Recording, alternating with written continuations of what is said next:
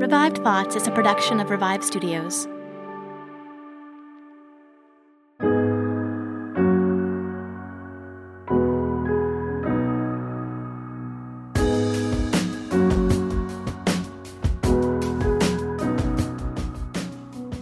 This is Troy, and you are listening to Revived Thoughts.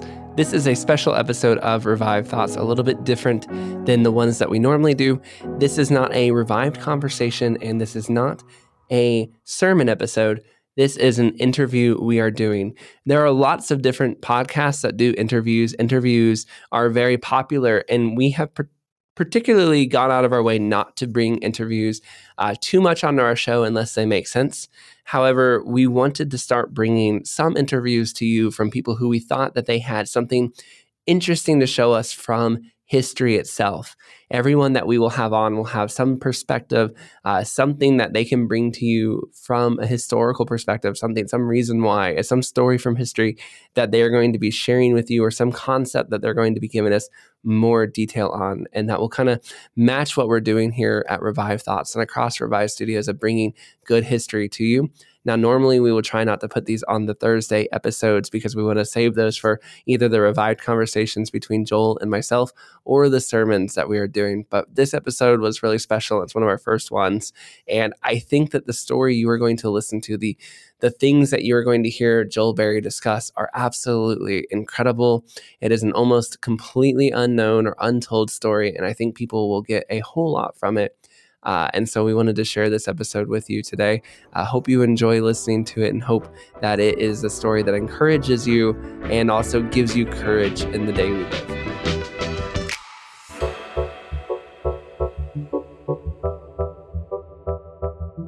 Today, I'm very excited about the guest we have on. We have Joel Berry on. Now, Joel Berry, he's the managing editor at the Babylon Bee right now. And yeah, I'm telling you, he's got a very interesting subject from church history. I really want him to share with you here in a few minutes. So you might be listening and going, wait, why this gentleman? We're going to have some laughs.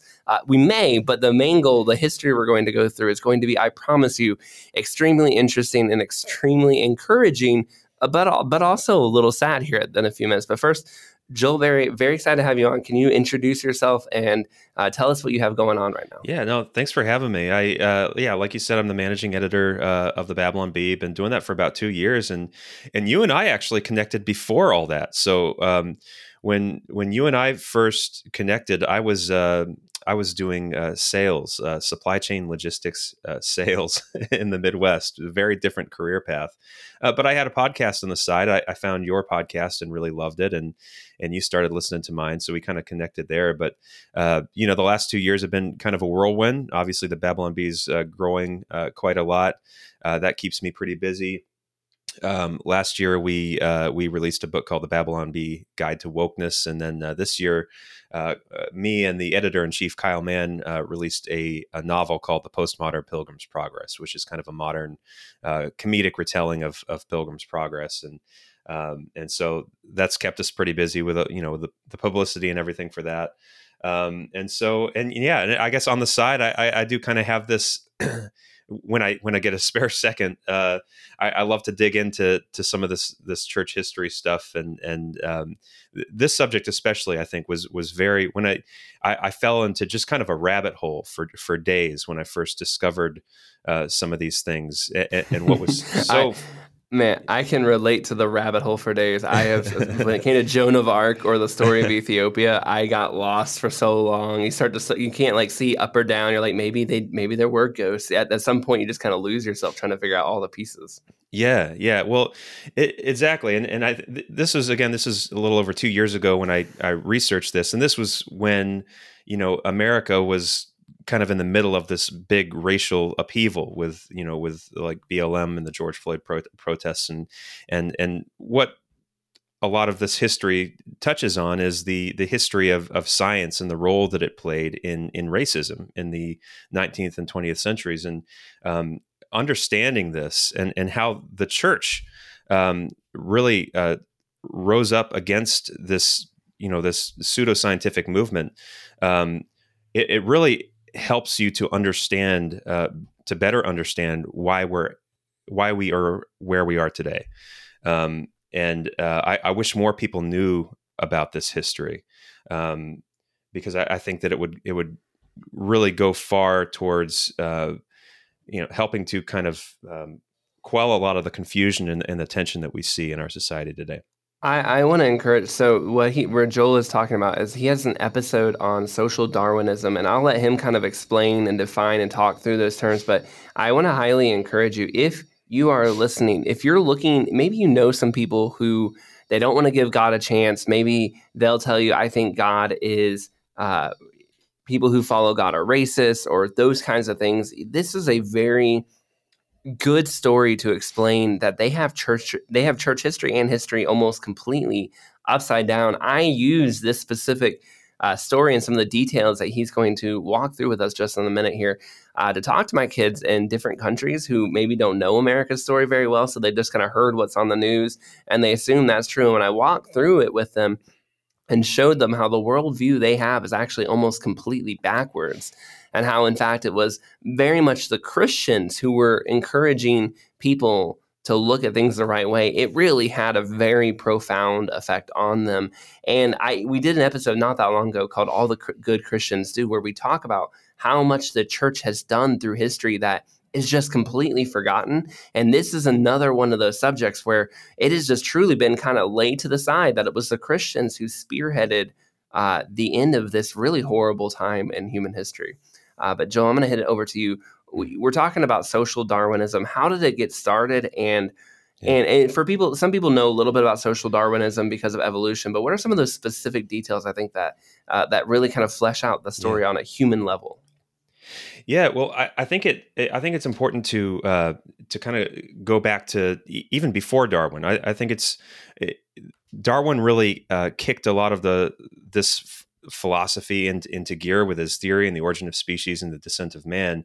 But the thinking around social Darwinism actually predated him in a philosophy called polygyny. So, what was happening in the 18th and 19th century was, Europe was colonizing the world. We were colonizing Africa and Australia.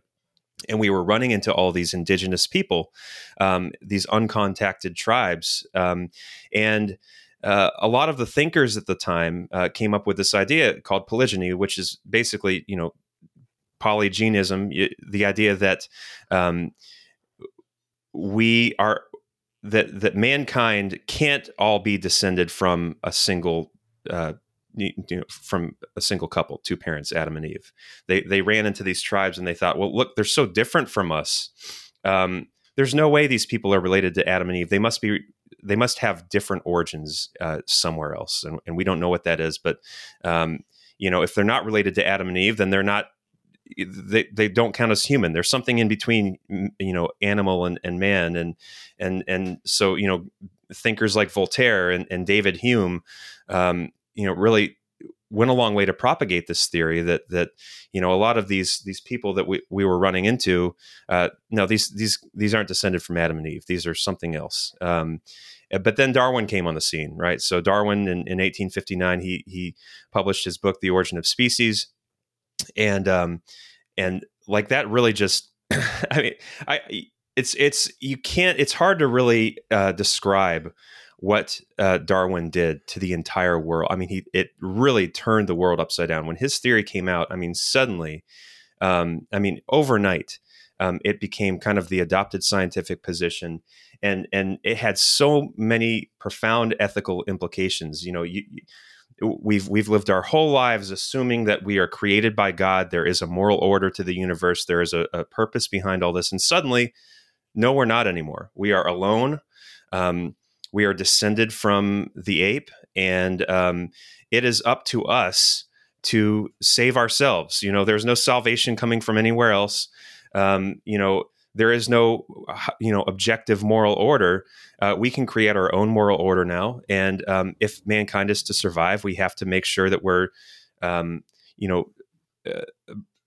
selectively breeding for, resistance to disease and strength and fitness and things like that. And that's where eugenics came in. So Darwin published this.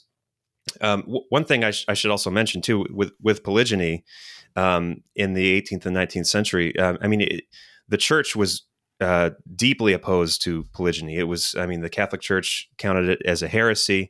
Um, Christians, Christians opposed polygyny, and not with any really kind of scientific backing. All they had was the scripture. They had what the Bible told them.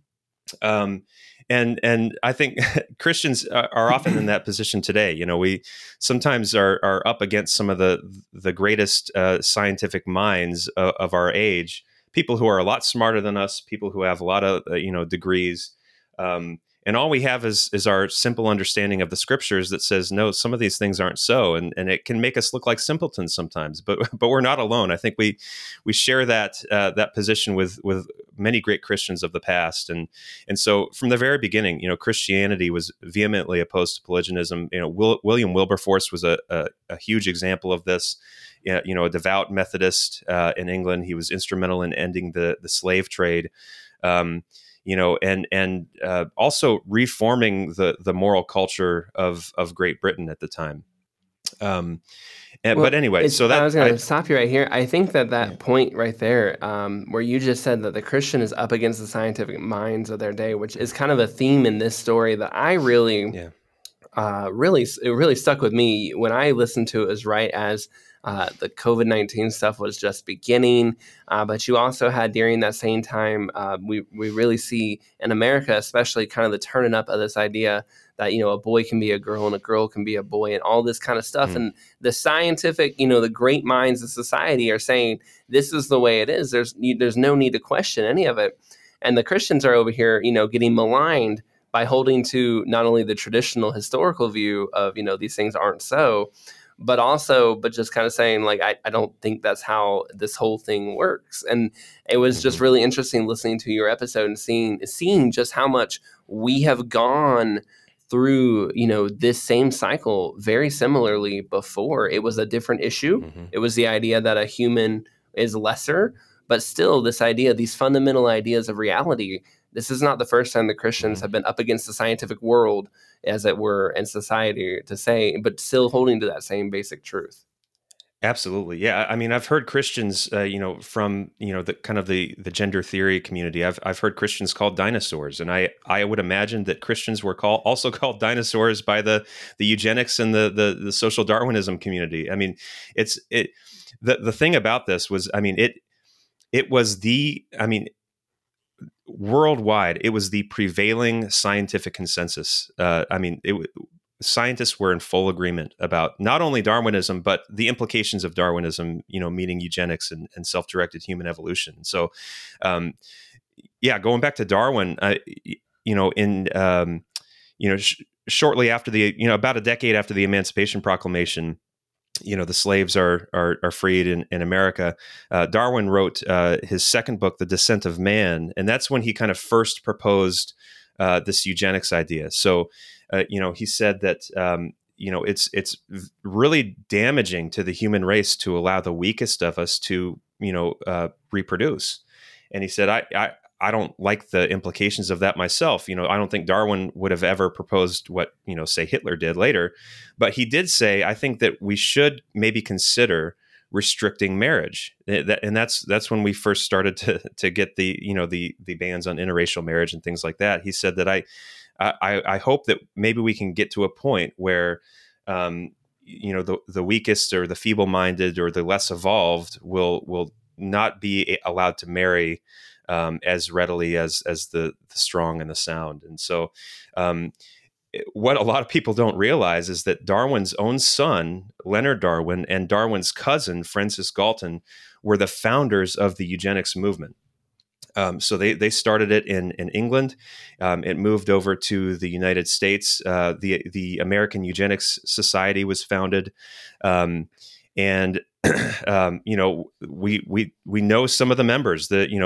Margaret Sanger was a member of the American Eugenics Society. Guttmacher was a member of the Eugenics Society, and one of the most notable members of the American Eugenics Society was a guy named Madison Grant. So Madison Grant was the leader of the Zoological Society. He was the chair of the Museum of Natural History in New York. And he also wrote a book called The Passing of the Great Race, which was kind of like the magnum opus, or the big scientific work for eugenics. And Hitler later read this book, The Passing of the Great Race. He wrote a letter to Madison Grant thanking him for his book, and Hitler himself said that this book became his Bible. And you have to remember too that this is before we had an understanding of genetics, and DNA.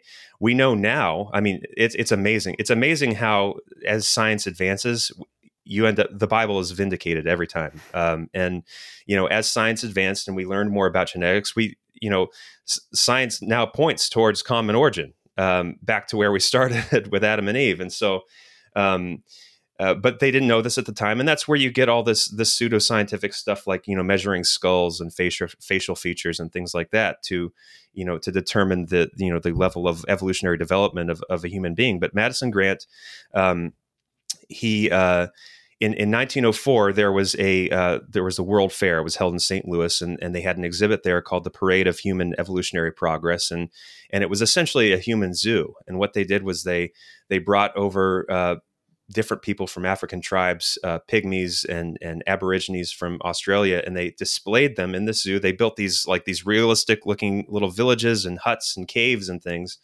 and people could come through and they could watch. And these folks were presented as, we have found the missing link between man and ape. That's what these people were supposed to be. And they were kept in horrible conditions. If these, and the World Fair had an agreement with the Natural History Museum that if people died in the exhibit, their bodies would be sent to the History Museum for their skulls to be measured and for them to be dissected and things like that. And one particular individual who was held in this zoo, he was a young boy, a pygmy boy named Otabanga. He survived the World Fair, and he was shipped to the Natural History Museum and put in an exhibit in the Natural History Museum. And the name of the exhibit was The Missing Link. And he was put in a cage with chimpanzees.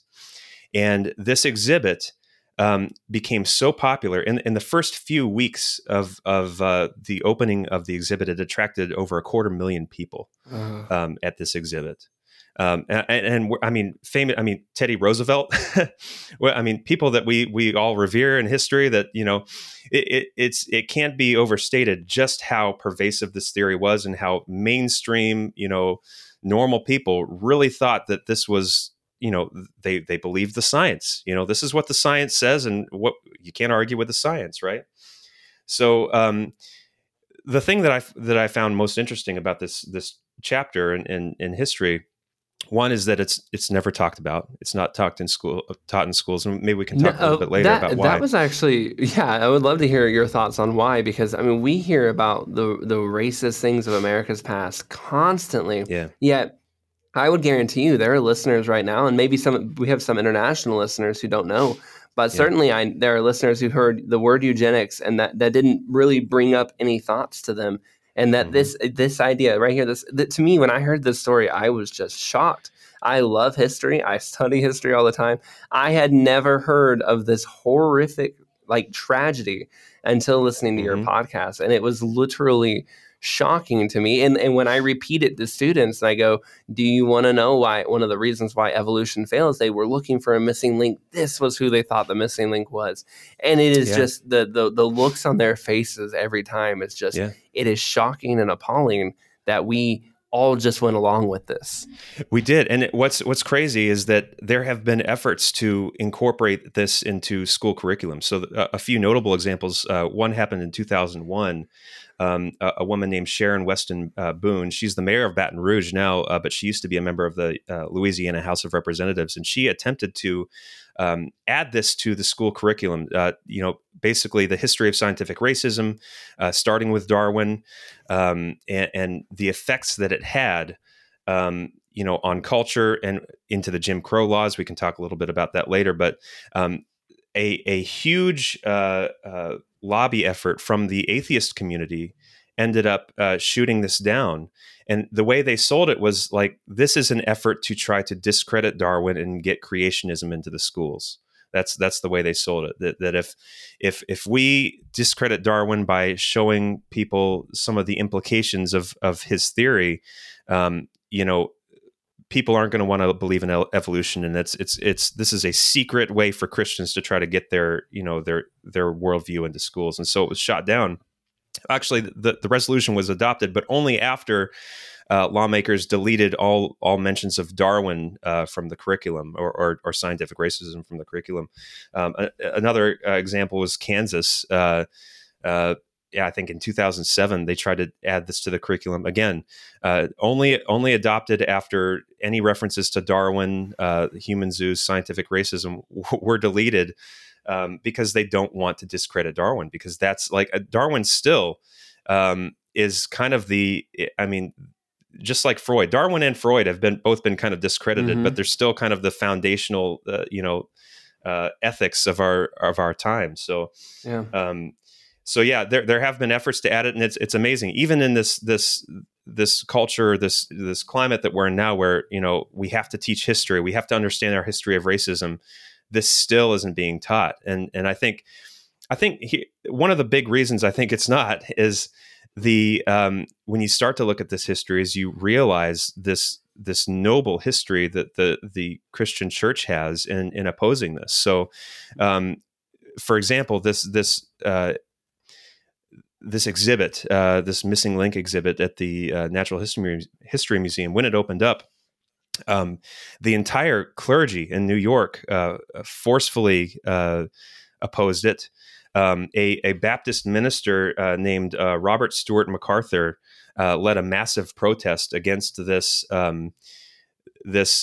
exhibit, and he even worked with an orphanage director, a Christian orphanage, and the guy's name was James H. Gordon, and basically said, this is a human being. This is not a missing link. He gave a speech that sounds a lot like something, like Franklin Graham or would give today, basically saying, this is a Christian nation. America is a Christian nation, and Darwinianism is opposed to Christianity. We are not related to apes, and this should not be taught in our schools, and it is dehumanizing, and you need to release this boy at once. And I even have an orphanage director here who will take this boy and raise him and educate him.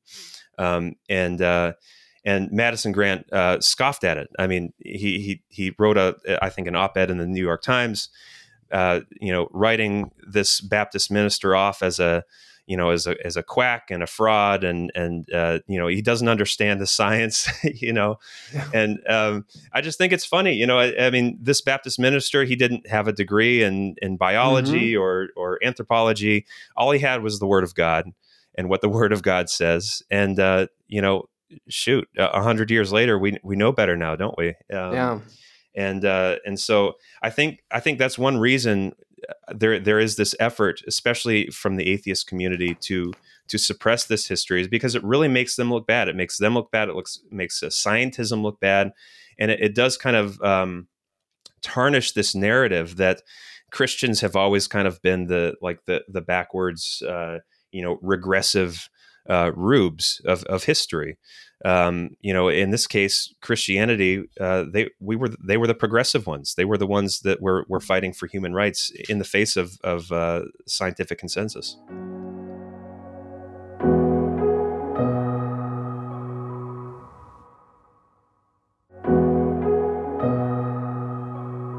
Yeah, that's the part of the story. And it's not that the Christians always have gotten it right and the scientists have always gotten it wrong, but just how listening to this story, listening to the Christians fighting back and pushing against eugenics, just in this one example, you can see how, I mean, it just kind of flips the mainstream worldview, because the entire world, to a degree, subscribes to this idea that the scientists have just been, unbiasedly researching all this time, and the Christians are pushing this agenda. I feel like that. I live in Asia currently. I've seen it in many parts of Asia. I think it's clearly a part of the West now. This idea that the scientists are just doing the best they can, and it's the religious people with the bias. Yet you have to have a bias to put a human being in a zoo and say he's an animal, and then ignore and scoff and mock the Christians who are telling you that you are wrong. And I think that I think that really does damage to this, if you see the nobility of Christians and you see the lack of nobility in scientific history. And I think you had other examples as well of just kind of that lack of nobility,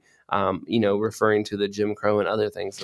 Yeah. So, I mean, obviously we know it got a lot worse, based on what Hitler ended up doing, because he was an insane person, and insane people always take their philosophies to their horrible logical conclusions. But what I thought was most interesting was the Jim Crow laws. So I put out a Twitter poll to my followers not recently, maybe a year ago or so, just asking, do you know why Jim Crow laws, against integration and interracial marriage, do you know why they were put in place in America? Can anyone explain it to me? And, many people responded. Not a single person could tell me why Jim Crow laws were implemented. I mean, general things like, well, the South was racist, the South was bitter about slavery being ended. Even like, it was Christians who thought segregation should be put in place. But none of those are true. I mean, this was shocking to me. I mean, Jim Crow laws were put in place based on what the scientists were telling these lawmakers had to be done. So, I mean, we were in a place where the scientific minds were telling us that people of African descent were several 100,000 years behind white Europeans in human evolution. And so if you were to mix or integrate or intermarry with people of African descent, you're essentially you're dooming your kids to you're rewinding your own descendants several 100,000 years in evolution. And we can't have that, right? But all these people live here. We can't send them out of the country. So what do? We have to make sure that these people remain separate so that we don't pollute the gene pool. And that is why Jim Crow laws were established.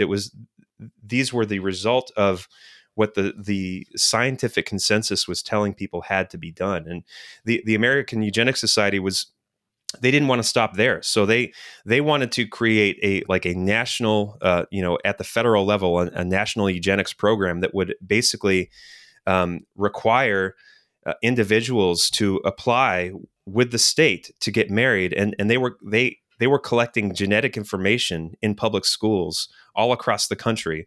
And these were being sent to their main offices in Michigan.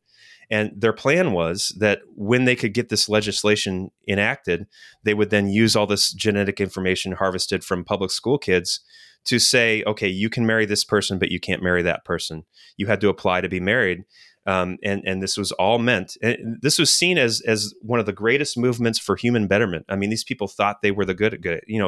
The EU prefix in eugenics means good. Like they thought they were making mankind better.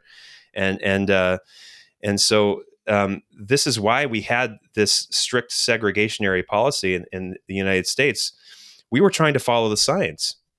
We didn't want to go backwards in evolution. And I was shocked to find that out. I mean, and everyone I've told has been shocked to I mean, if you're listening and you didn't know that, I mean, I did not know that until I listened to your episode on it. And it literally...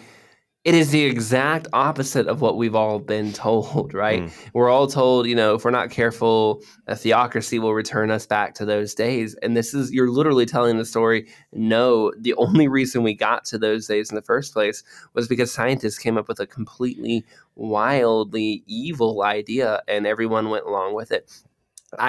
It blows my mind. Hearing it again, it's just like we got it so backwards. Somehow they did it at that time, And then they somehow managed to completely flip our memories on how we remember it, which is truly amazing. One thing that did kind of encourage me, though, is hearing that. I'm like, wow, if they were once harvesting like the DNA of public school children and all this stuff, people who believe America's in our darkest time, we have been through some tough times before. Yeah, no, it's true. And I see a lot of that kind of stuff going on with the gender ideology movement now. I mean, it always seems to target kids, doesn't it? Because they're the most impressionable, and you have to start them with a young age in teaching these philosophies. But yeah, they collected racial genetic information on these kids. They sterilized over 60,000 people. That's another chapter in American history that's not really talked about, is all the sterilization that took place forcibly against people's will. People that we didn't want to reproduce were sterilized as a part of this big eugenics movement. And it's awful. And then so Hitler, obviously, he read Madison Grant's book. He applied it in Germany, and initially he was praised by scientists in America. And in my episode, I won't get into it, but I read some letters that were written to Hitler by prominent scientists, people who were a part of the predecessor to Planned Parenthood, people a part of the Eugenics Society, saying, "Hey, this is like what you're doing is amazing. You're going to make humankind better. You're going to take us into the next century, and we hope that we can hopefully implement what you're doing in Germany. We hope we can reproduce that here in America." I think the only reason it didn't end up happening in America was because of how insane Hitler was, and just how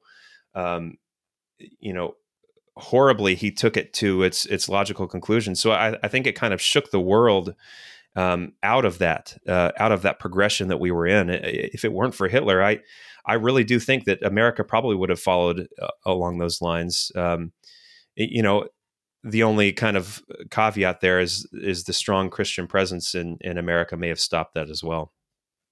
Well, and I would say if you look at Planned Parenthood to some degree, what they started, because Planned Parenthood's direct link through Margaret Sanger, it was almost in some ways more successful in America.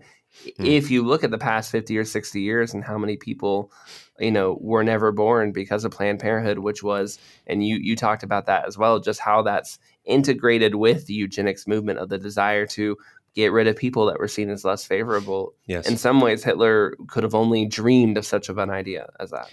Well, it's true. And that's, I mean, the eugenicists themselves said that when Roe v. Wade was decided in 1973. So one thing that I thought was pretty interesting was that the American Eugenics Society after World War II continued. There were even some Nazi doctors who experimented on people in the death camps who came to America and were card-carrying members of the American Eugenics Society, along with Margaret Sanger, Guttmacher, some of these other folks, and they were a part of the lobby to legalize abortion in the 60s and 70s as a part of the sexual revolution. And when Roe v. Wade was decided, some of the expert witnesses that were brought to testify before the Supreme Court were either eugenicists or quoted heavily from eugenicists in their expert witness.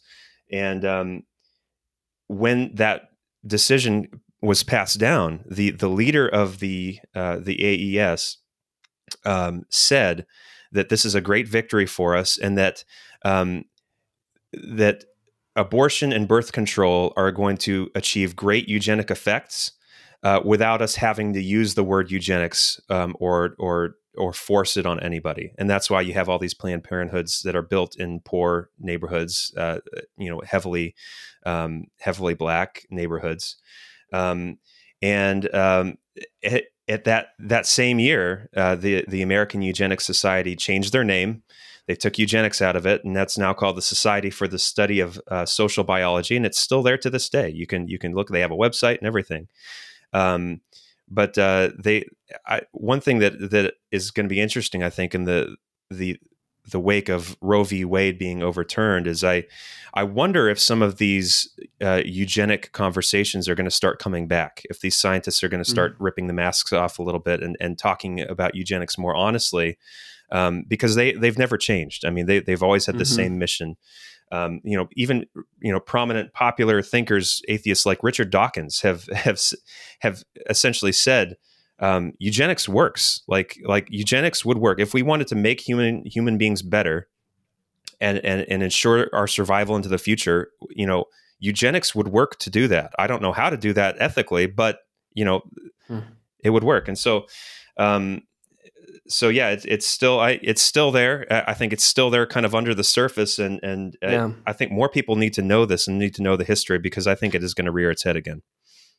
Well, and even if someone's listening to that and going, "Oh, because that sounds like it could be, vaguely conspiracy theorists to say that this didn't go away."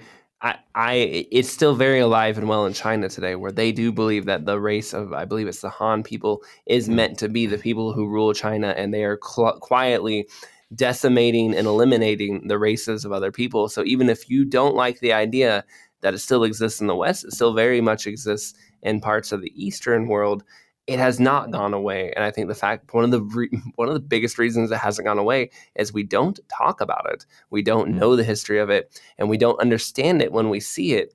And so because of those things, we don't know how to recognize it and recognize that it still is, honestly has quite a powerful sway. Again, even if you don't like the idea that it might still be somewhere scattered in parts of the West, it is definitely an important part of work that's happening there.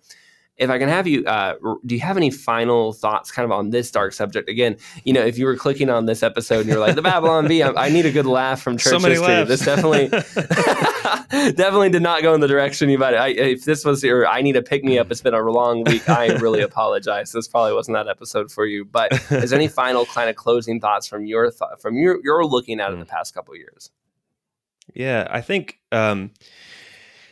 for me, the encouraging thought is to look at all this and to look at how brilliant thinkers and brilliant scientists have failed so miserably in the past, and to reflect on how the Word of God just still continues to stand through all of this. We eventually discovered DNA, genetics, which now point to a single origin for the human species, and I think I hope that anyone who listens to this can be encouraged that.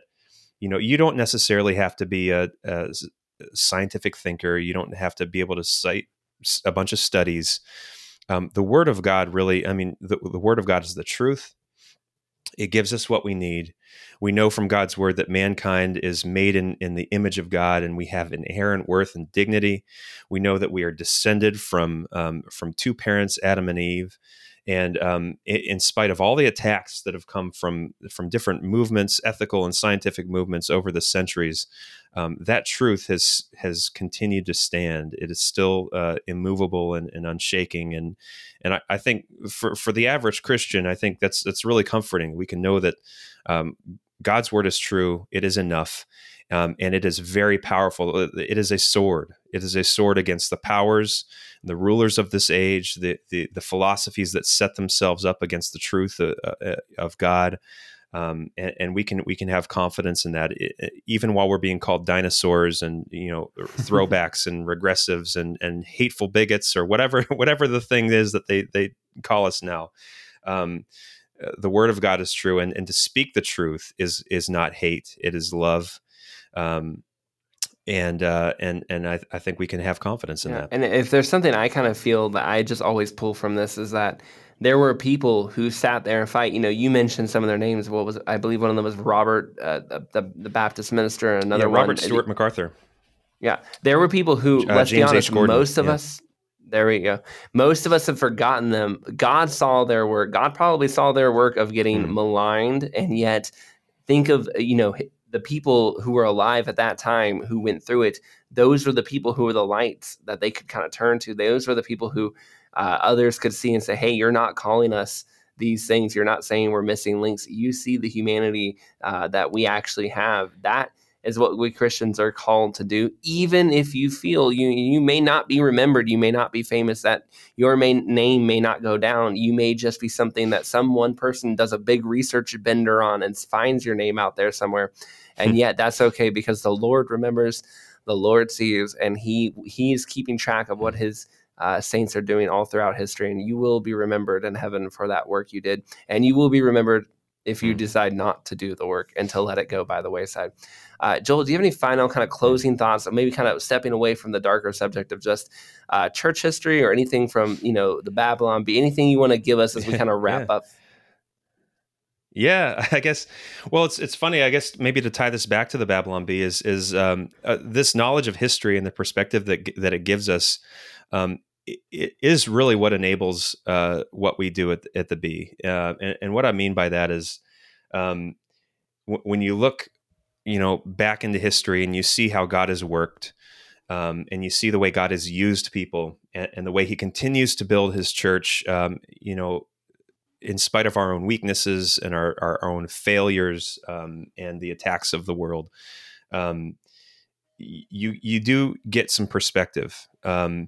And I think especially right now, there's so much to wring our hands about. There's so much to worry about, with the way the culture is going.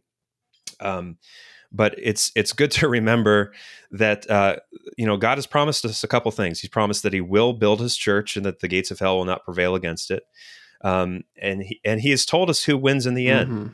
And, regardless of how things work out for us in the short term, we know how this ends long term.